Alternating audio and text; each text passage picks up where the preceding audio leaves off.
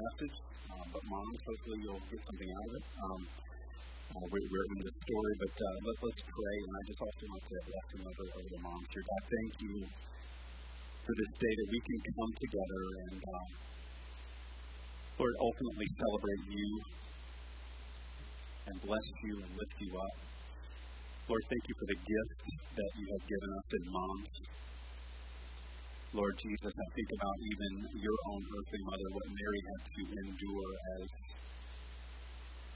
Lord, she raised you, and the mystery behind it, and she held things in her heart, and all the prophecies about you, and then ultimately watching you get betrayed, watching you be scourged and crucified, and what the heaviness of her own heart. And Lord, there's just such a statement that Lord, you were making, even in how you came to become one of us, that you were born of a woman here on the earth, and even on the cross, concerned about your mother. Lord, that just so speaks, I think, so much to the importance and the value that you place on moms. And Lord, I just pray a blessing over the mothers that are in this room. God, I pray that you would just bless them and be with them, give them your peace. Lord, for the ones that maybe even here today that think about all the things they wish they wouldn't have done, they wish they would have done. Lord, some of the shame that comes with being a mom sometimes. And Lord, I know that sometimes they are their own worst critics, and I pray that would just wash off of them today. Lord, that you would bless them, that you would touch them, you would minister to them. And Lord, for the ones that also maybe lost their mothers or had a bad relationship with their moms, and sometimes this day is very hard. God, that you would heal, that you would restore, that you would minister with the power of your Holy Spirit. And God, again, thank you for all of our moms. Thank you for this day, Lord. I pray once again that your word would speak to us, that you would, Lord, enlighten us, that the Holy Spirit would come and just make the word come alive to our hearts. In Jesus' name we pray. Amen. I'm so glad that you're here today. Are you glad to be here? I think spring is finally here. We're creeping up on it. The weather kind of gets nice, and then you wake up and it's like 30, and so it's, no, there's no children's church there. No, Children's Church and Kingdom House are with us, so we love you guys, and they're already quiet. You guys are amazing. But we continue today in the story. Last week we looked at the life, the conversion, the ministry, the message of Paul.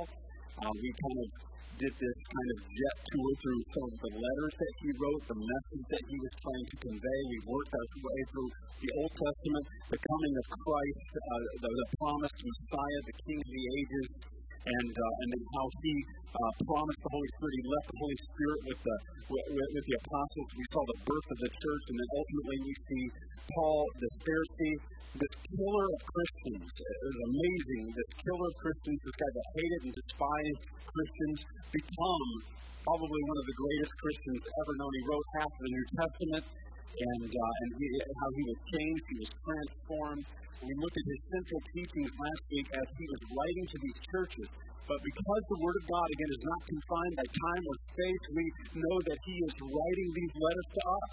We are the church, and the things that he was trying to speak under the influence and the power of the Holy Spirit, ultimately the Lord is speaking to us through those writings.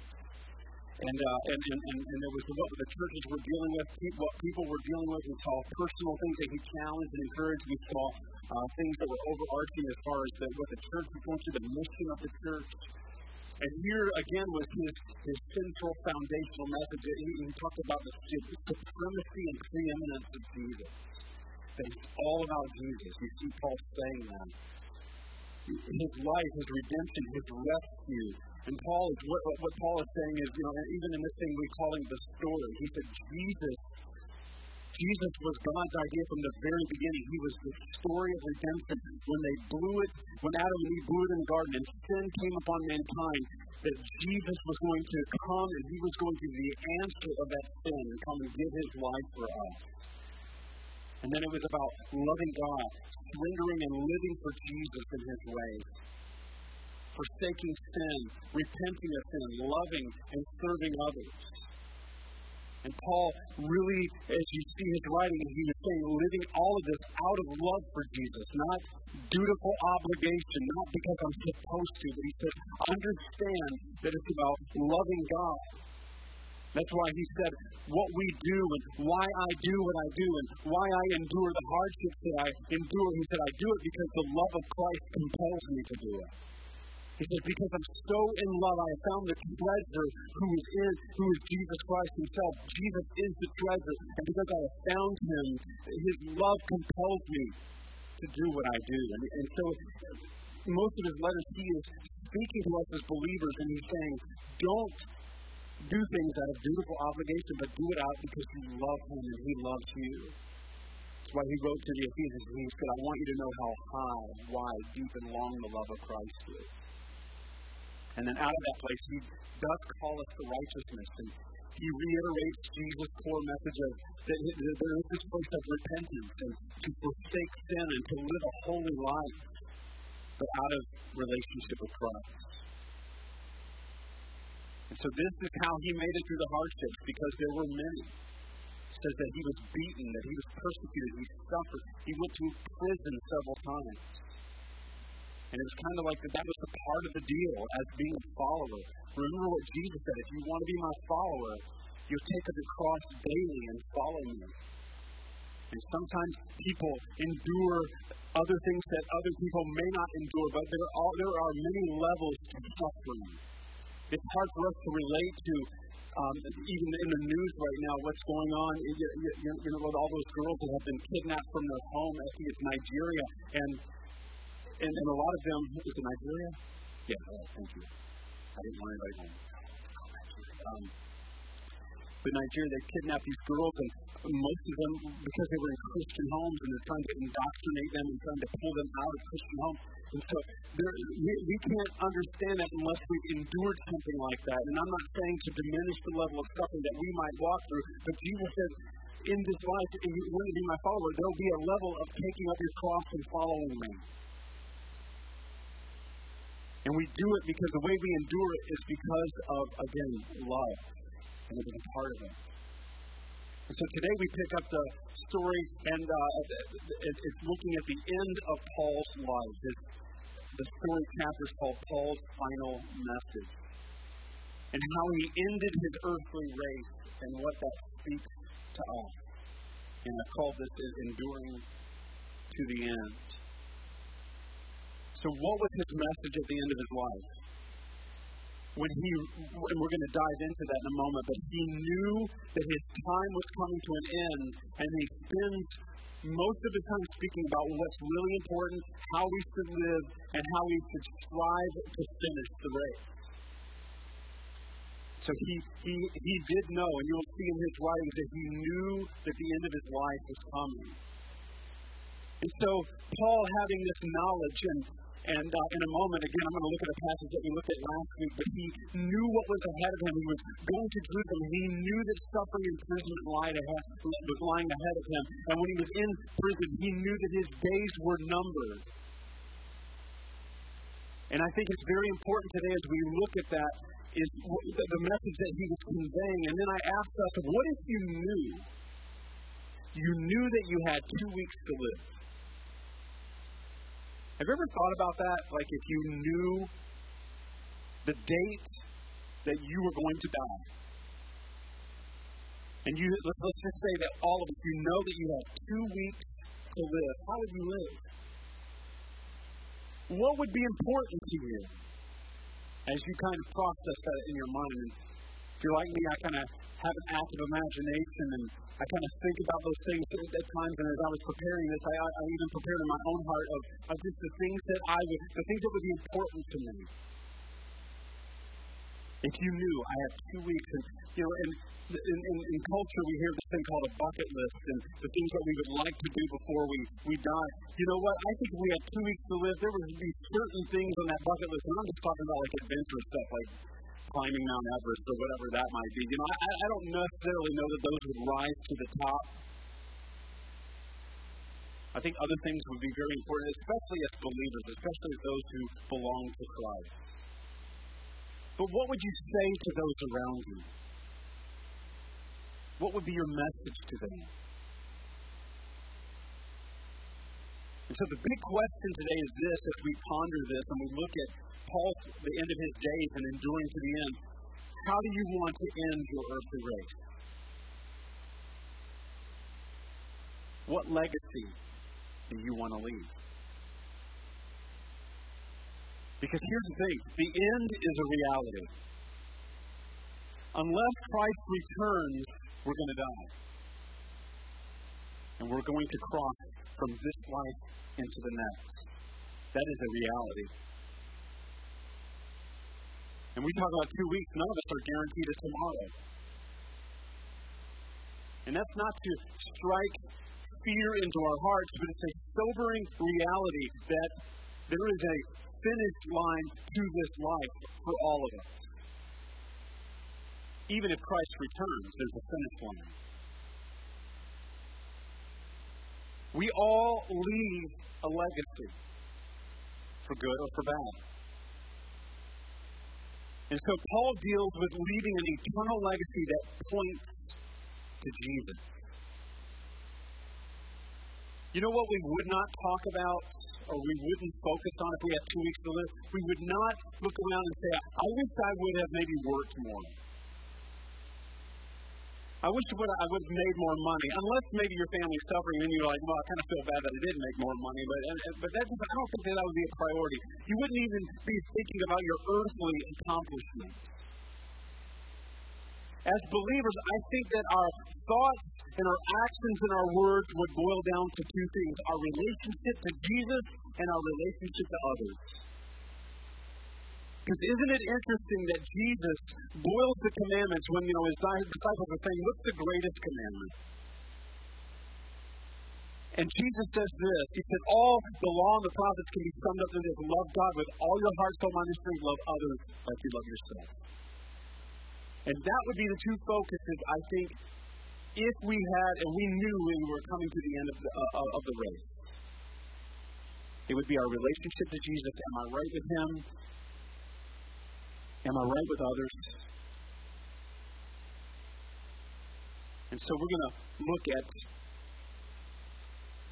Paul's life, his final days. I'm going to pull up my... And so here's his life purpose message. This is the one that I looked at last week. Again, he is going and he is compelled by the Spirit to go. But listen to this. It says, and now compelled by the Spirit, I am going to Jerusalem, not knowing what will happen to me there. There's a level of mystery. I'm not sure what's going to happen. I said, I only know that in every city the Holy Spirit warns me that prison and hardship are facing me. It's interesting to me that the Holy Spirit would warn him, and not necessarily to say, don't go there. He just, I'm warning you, I'm preparing you, I'm getting you ready for what's ahead. Because he said, prison and hardship are facing me.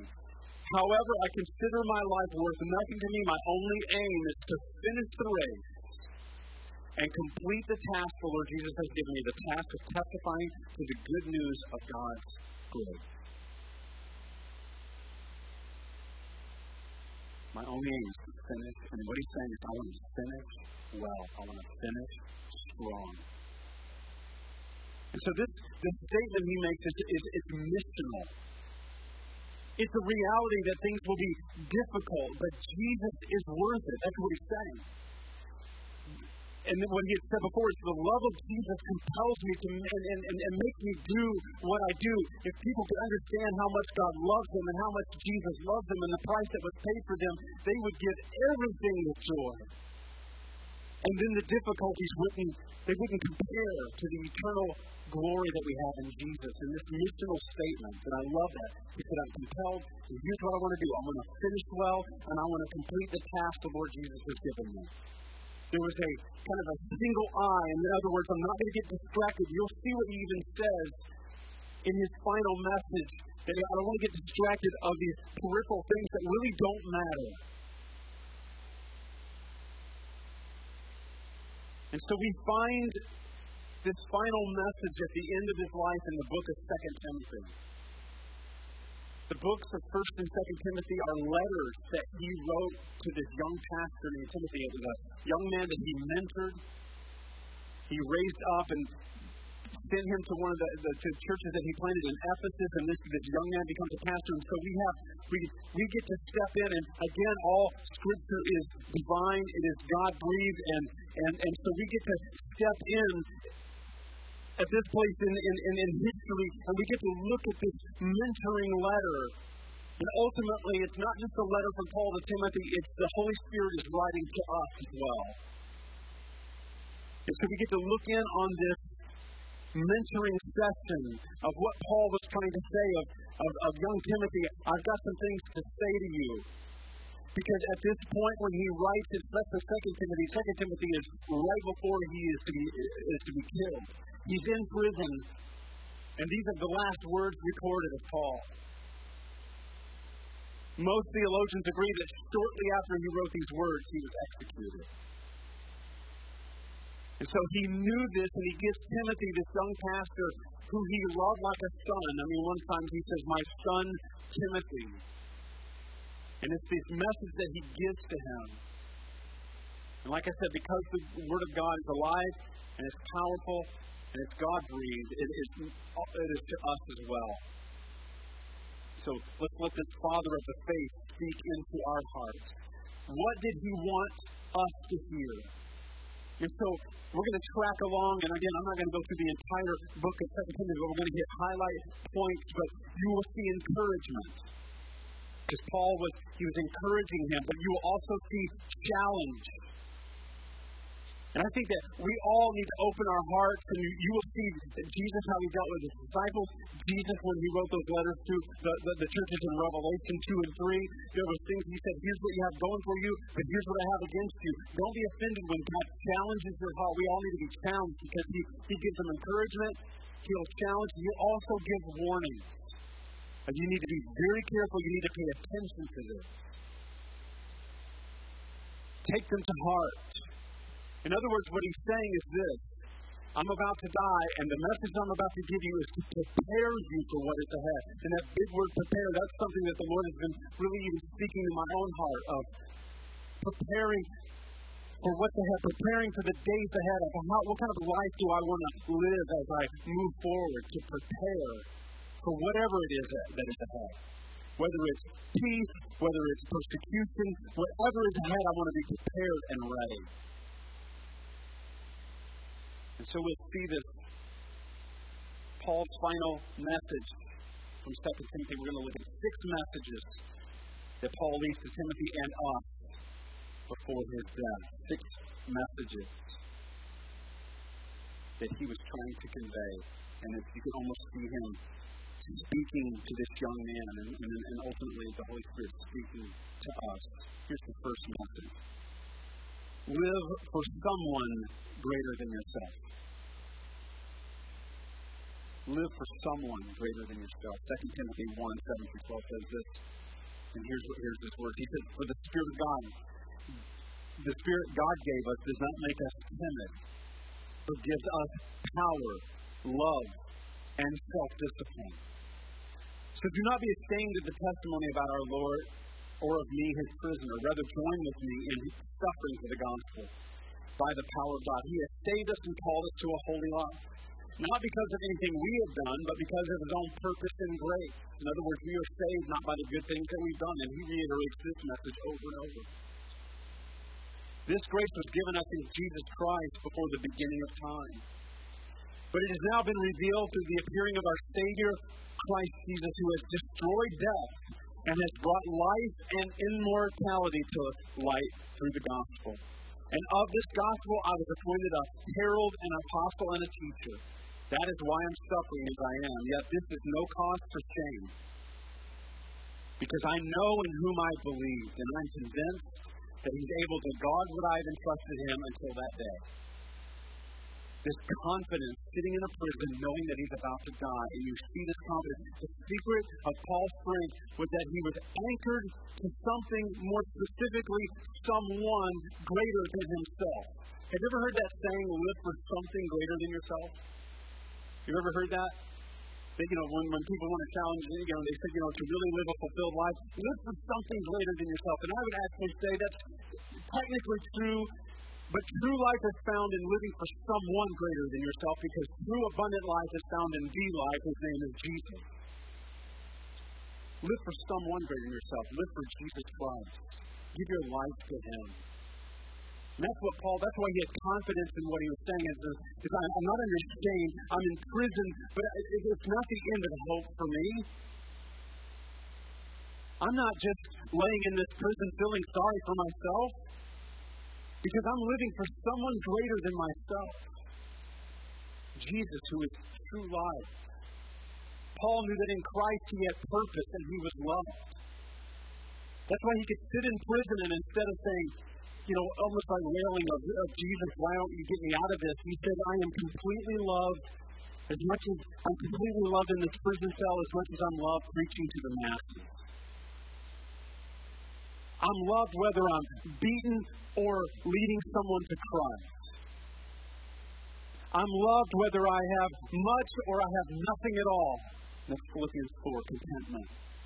It's because I know that I'm loved and I have purpose in Jesus. And that's why he could endure it.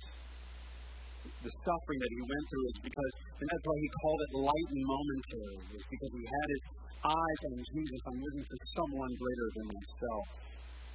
And he completely entrusted his life into the hands of God. So that first message, live for someone greater than yourself. Knowing that I'm about to die, that's one of the messages. Live for someone greater than yourself. The second one is this.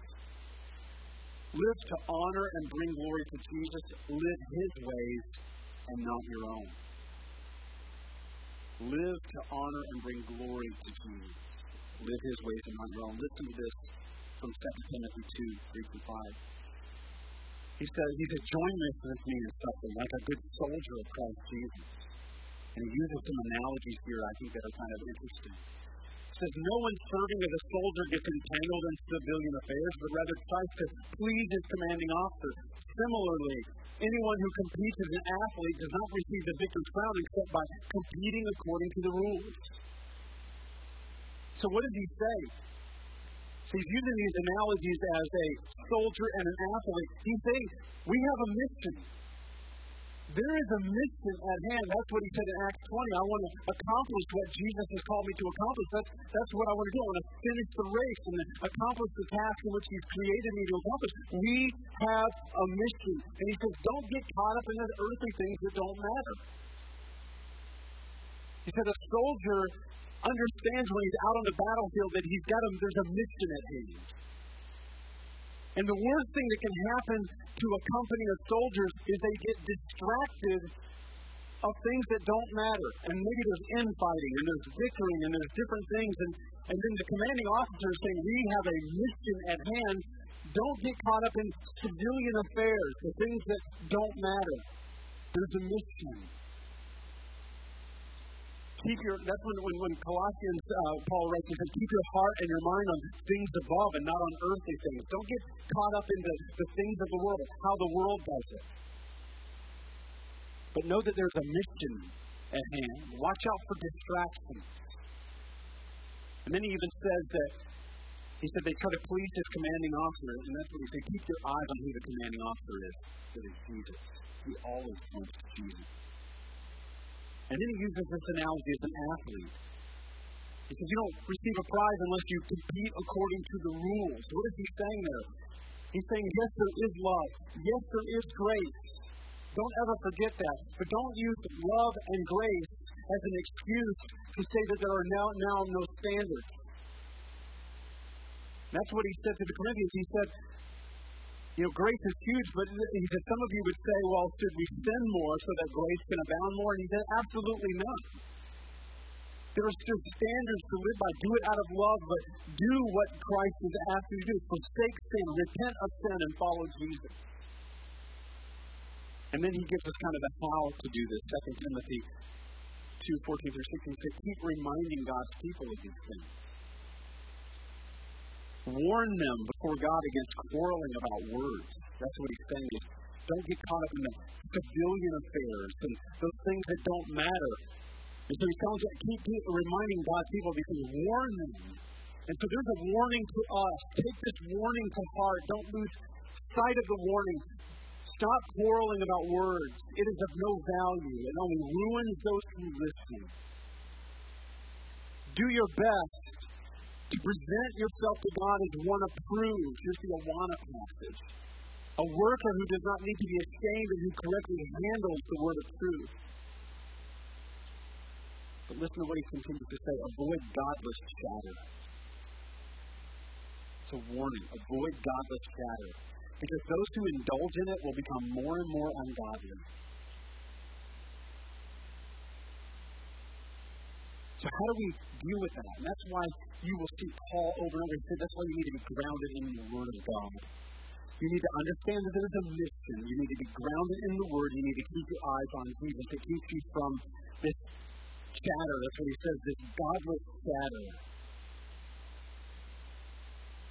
Because those who indulge in it, they get swept away and they get their eyes off the mission. They get their eyes off of Jesus. And then other things that are really not important become very important to them. And that's why we need to come back. Every day we need to come back to the place where that we love God and we love people, that it's about the mission, it's about finishing well.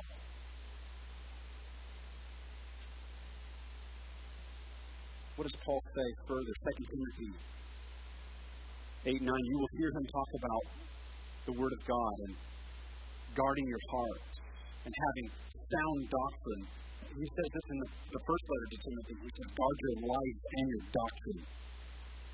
In other words, don't let that contradict. Don't be saying one thing that you have great doctrine and then you're living a different life. Yes, have sound doctrine, but make sure your life also speaks the message. Word and deed.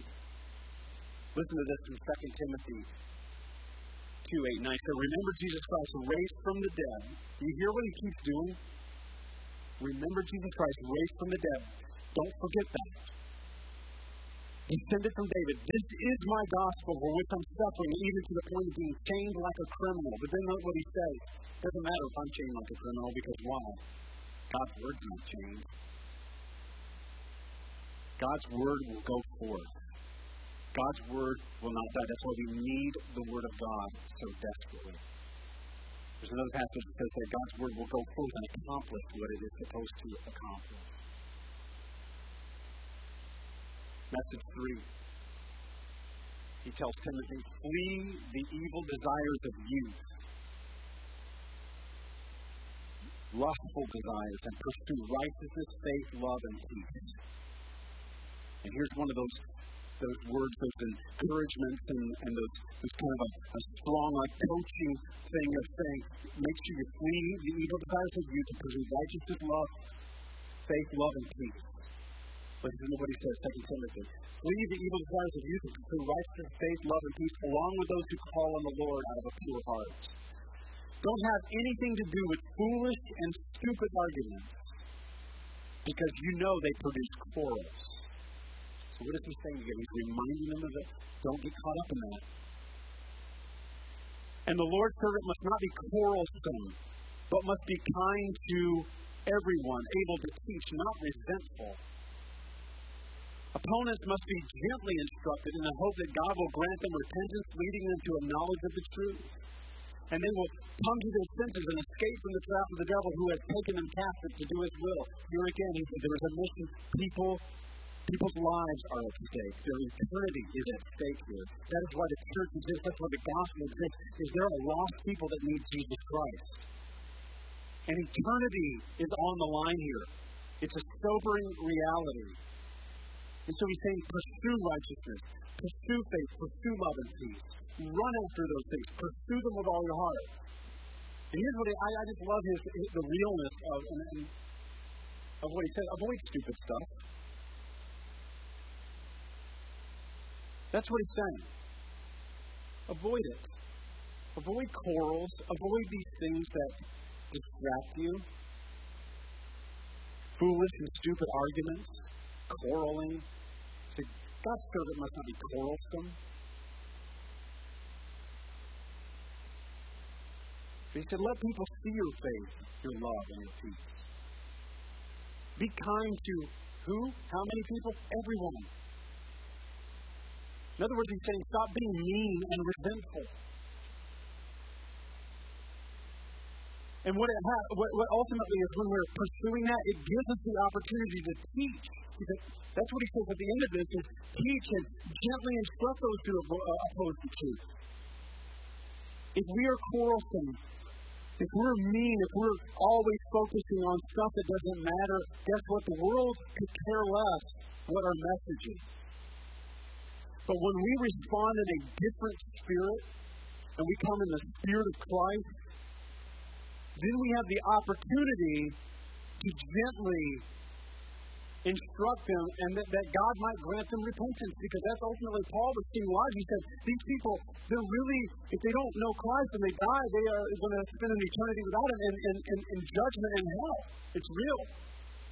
And so our lives must be spent in such a way that what we're pursuing, what we're focusing on, gives us the ability to bring them to repentance. How many times have we argued and quarreled with people, thinking that I can debate them into the kingdom? I've tried it. Doesn't work.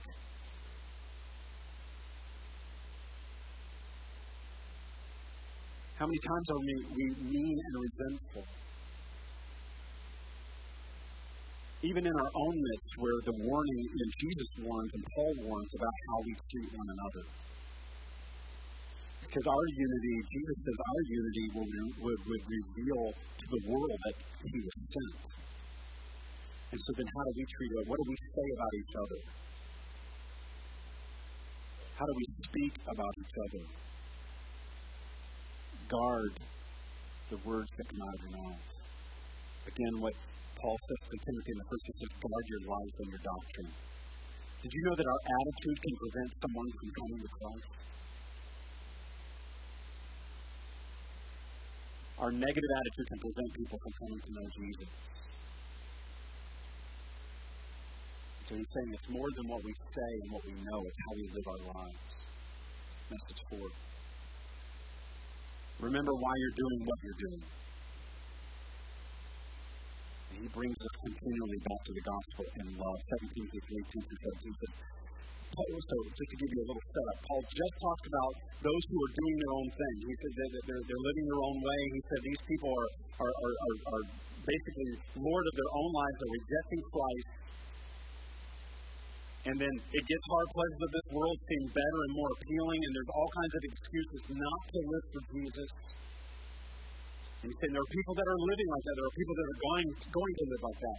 And then he takes it up and says, you, however, you know all about my teaching, my way of life, my purpose, my faith, my patience, love, and endurance, persecutions and sufferings. What kind of things happened to me in Antioch, Iconium, and Lystra? You hear that? It's all happening, isn't it? There's days where he said, my life, my purpose. There's days, isn't there days that you feel like you have purpose and you feel like you have life, feel like you have patience and love, and then there's those other days that you feel like that you have very little love, you have very little patience, you have very little in you. And Paul is saying that it's all a part of life. He said, my way of life, my purpose, my faith, my patience and love. And he said, that's why we do what we do. And then there's endurance. And that's not such a wonderful word, but he said persecution, sufferings. And he said, you saw what happened to me in these cities, the persecutions that I suffered, yet the Lord rescued me from all of them. In fact, everyone who wants to live a godly life in Christ Jesus will be persecuted. Amen, and God bless you. Have a nice day. That last sentence. In fact, everyone who wants to live a godly life in Christ Jesus will be persecuted. Now, there are levels of persecution. Obviously, we don't understand why some Christians in third world countries, and they're being arrested, they're being rounded up. Christians in North Korea are going through all kinds of unimaginable things. But he says, everyone who wants to live a godly life and follow Jesus, there is a level of persecution that you'll have to endure. He says this, while evildoers and impostors will go from bad to worse, deceiving and being deceived. But as for you, continue in what you have learned and have become convinced of, because you know those from whom you learned it, and how from infancy you have known the Holy Scriptures, which are able to make you wise Again, the Word of God. They are able to make you wise for salvation through faith in Christ Jesus. And here's that famous passage. It says, all Scripture is God-breathed. It is useful for teaching, rebuking, correcting, and training in righteousness so that the servant of God may be thoroughly equipped for every good work. But as for you, remember. That's what he's saying. Remember what you learned. If it becomes dutiful obligation, go back. Remember what you learned. It's out of love. Do this out of love.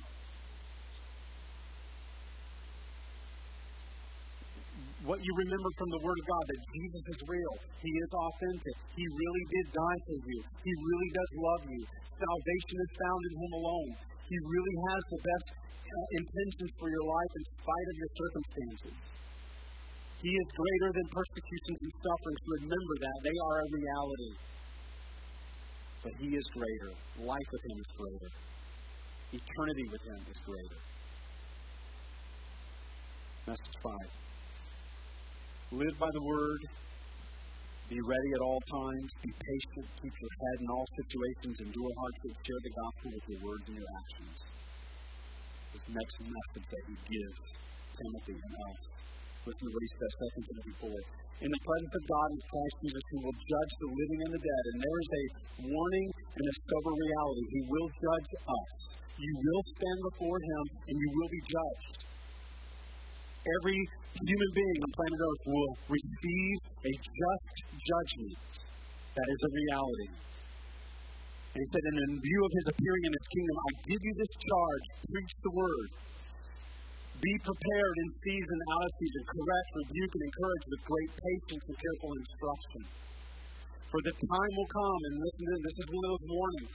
The time will come when people will not put up with sound doctrine. Instead, to suit their own desires, they will gather around them a great number of teachers to say what their itching ears want to hear. They will turn their ears away from truth and turn aside to myths. But you keep your head in all situations. Endure hardship. Do the work of the evangelist. Discharge all the duties of your ministry. So what is he saying? Be a good steward of your life. Know what the Word of God says. He says, be ready at all times, in season, out of season. Be ready. Life is an adventure with Jesus. Be ready. There might be times where you just didn't see it coming and you get blindsided by a divine appointment from God. Be ready for that. Be invited. That's where we have to be loving Him and receiving His love and knowing His Word. And in Jesus, there's no day is ordinary. And there's some times where we, out of love, we get to maybe correct or rebuke or encourage, and we do it gently, as we heard earlier. And then it's the warning. He said there's a time coming, and I believe that we are seeing it. And here's the warning, because I think we're seeing it also in the church. It's easy to look out there, but what he's saying is, he's talking to Timothy, who is pastoring Christian people. He's pastoring the church. And he said, here's a warning. There are going to be people that are going to forsake truth. So there's people that know the truth. He's talking about believers. And he said they're going to not put up with sound doctrine, but instead to suit their desires, they're going to gather around teachers and say, I only want you to tell me what I want to hear. Scratching my itching ears, and it says turning from the truth. And so how do we guard against this? How do we heed this warning? The Word of God. Sound doctrine is found in the Word. If it opposes the Word, throw it out. We can read all the greatest books in the world, but if it doesn't align with Scripture, throw it out. If experience trumps Scripture, throw it out. That's how we know the truth. That's why we're told by Paul in Thessalonians, and we're told by John in 1 John 3 that we're to test things. You even are supposed to test what I preach. You know, if we just swallow everything that people tell us without knowing the Word and knowing Christ and what His Word says, I mean, we're open to all kinds of deceptions and delusions. I don't care how great a preacher is, how big his audience is, and what kind of TV show he has. You need to test what he says by the Word of God. You need to test what I say by the Word of God. Because I'm just a man, and that's the problem is that we sometimes we follow men, and we're supposed to follow them to a certain level. I understand that, but we follow them to the point where we want them just to go before God before us. We want them to study the Scripture. We want them just to give us the stuff, and then we don't want to do it. You all have a responsibility to seek the Word, seek Jesus, read His Word because He's speaking to us, and that's how we know that we can be. We prevent ourselves from getting off of sound doctrine to know the Word of God. Books, preachers, teaching, philosophies of man, it's rampant. And Paul is warning. He said, there's coming a time where people will push sound doctrine right out the door. And yet, we've had discussions sometimes with people, and you hear what they're saying, and it's like, well, I'm afraid you don't know the Word of God. And then what we do is, if we don't know the Word of God, we make up and we start twisting Scripture to suit us. The Word of God should dictate us and not us dictate it. If it's God-breathed, we need to be very careful how we handle it. And that's why he says, keep your head in all situations. This is how we do that. And we also endure hardships walking in relationship with Christ, remembering the cross, remembering His love for us. Because here's again, some people have sound doctrine, but they have forgotten love. And they can have all the right things to say, they can memorize all kinds of Scripture, they can quote Scripture, they can slice and dice you with Scripture, and they have no love in their hearts. This is what happened to the Pharisees of Jesus' day. They knew the law, they knew the prophets, they had memorized great things, and Jesus was standing in front of them and he said, no, he can't be Messiah. He said, yes, we have sound doctrine, but also love. We should have the Word and the Spirit co-equal together. Because the Holy Spirit testifies of the Word. So that was his fifth message before he died. And then the sixth one is this is the final one. Jesus calling on the self-honored. Message 6, fight the good fight, finish the race, and keep the faith. Fight the good fight, finish the race, and keep the faith. 2 Timothy 4:6-8. Here's what Paul says, and this is where it's really getting very real. This is very sobering. This is he understands. This is like some of the last final words that he writes. He says, "For I am already being poured out like a drink offering, and the time of my departure is near." It was a sober reality. In other words, he looked out there, and I'm thinking that he knew within days or maybe a week or so, I'm going to be gone. The time of my departure is near. And he says this, I have fought the good fight. I have finished the race. I have kept the faith. Now there is in store for me a crown of righteousness, which the Lord, the righteous judge, will award to me on that day. And not only to me, but also to those who have longed for his appearing. So he knew his time was short and he was getting ready to die. And as said of himself here again, he would say to all of us, keep fighting the fight. And even now he used the word keep fighting, it's going to be a battle. You need to know walking with Christ, as he said before, anyone who walks with Christ, you're going to suffer some level of persecution. It's going to be difficult. It's going to be a fight. Ephesians 6, armor of God. It's going to be a fight. You need to know, but you need to fight the right way. The fight is not against the world. The fight is for our hearts. It will be a battle. And so he says, remember the battle is not against people. Don't give up. That's what he's saying. I've kept the faith. Don't give up. If I can encourage you today, do not give up in your walk with Jesus. Don't lose heart. Keep getting up when you have fallen. Yes, it's unaware of what is ahead. That's why he said, I go to Jerusalem, and I'm not sure what lies ahead. I'm not sure what is out there. And we can look at the news, and we can look at all the things that are happening in the world, and I tell you, things are not tending to get better in the world. Of course, Jesus in Matthew 24 told us that was going to happen. these birth pains that things are going to continue on this path. But we as believers, we have to respond in hope. We don't know what's out there. We don't know what is ahead. But don't lose heart. Do not give up. Keep getting up. Finish the race that is in front of you. Keep your faith. Hebrews 12, that's what it says. Keep your eyes fixed on Jesus. Live for Him. Surrender to Him every day. Love Him. Realize you need Him every day. Ask the Holy Spirit to empower you to live for Him every day. Don't quit the race. Don't give up. Keep running with your eyes and your heart fixed on Him. And in this race, you're going to have to forgive others. Let go of grudges. Reconcile with Jesus and other people. And why is this? It's because one day it will be worth it. In Paul's final days, he didn't respond in fear, knowing that he was getting ready to be executed. Going to his death, he was stepping with hope.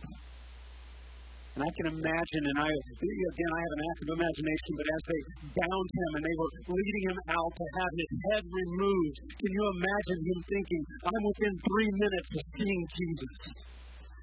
I'm within minutes of beholding this glory. The life that I've lived for Him is all worth it.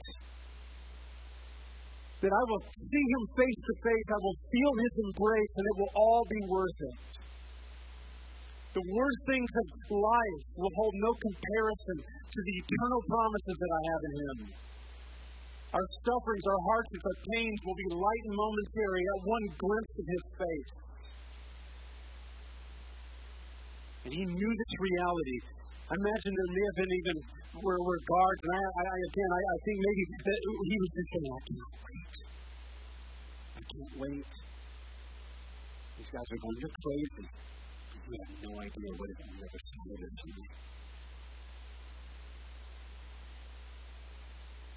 And that's why He gave His life to it.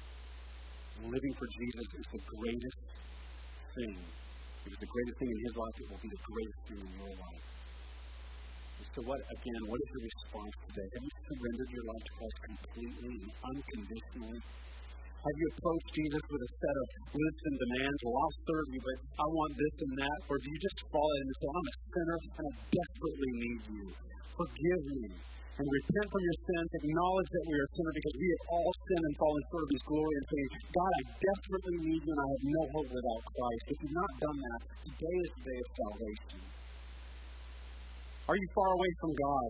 Have you forgotten where Paul continually talks to believers and says, some of you have forgotten. You get caught up in quarrels. You get caught up in stuff that doesn't matter. Have you done that? Are you a believer here that's just kind of gotten cold and cynical and you look around and you kind of argue and grumble about the things that don't matter? He's saying, come out of that and remember love. Have there been things that have caused you to stop running the race? Have you made up your own doctrine, a doctrine that suits you, and you set up for yourself teachers that will just tell you what you want to hear? If so, Paul's saying, you know what? Forsake it, repent of it, and come to Christ. Know the Word. So these days before His death, He was saying ultimately to us through the Spirit of God, live for someone greater than yourself. His name is Jesus.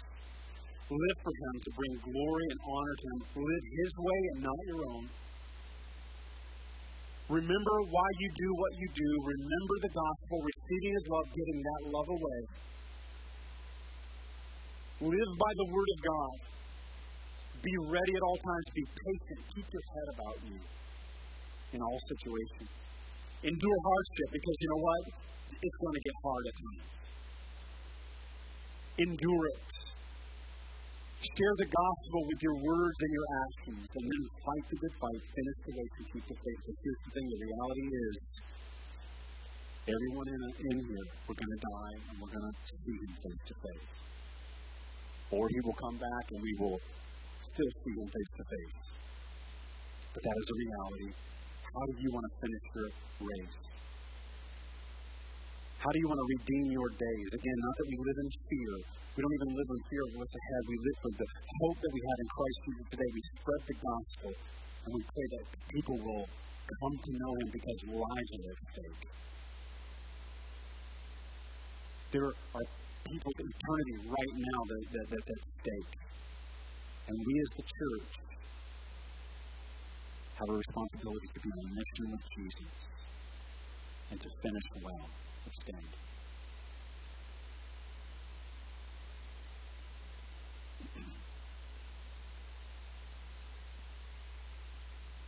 Lord, right now, I just ask, God, that you would help us. Holy Spirit, that you would help us.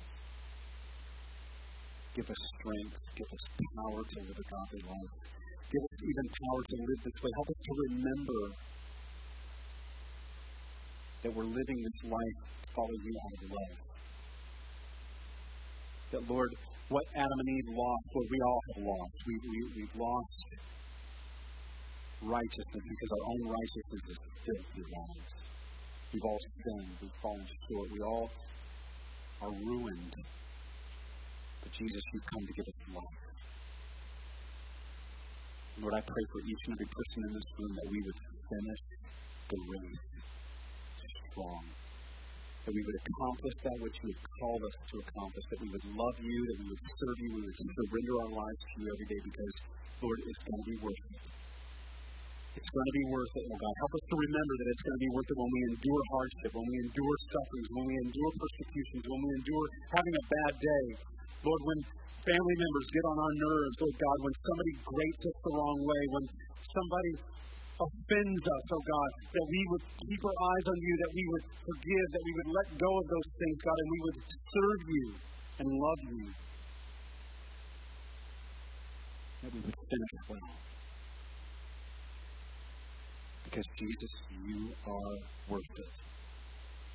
Lord God, thank you again for this day. Again, Lord, I pray a blessing on all of our moms today, that they would have a blessed day. That, Lord, we would bless our mothers today. God, thank you for them. And, Lord, again, we just, Lord, fix our heart and our eyes on the Lord Jesus. For it's in your name we pray. Amen. God bless you. Have a wonderful, wonderful day.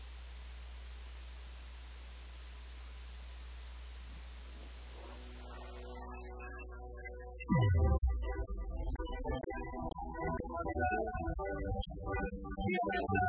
you.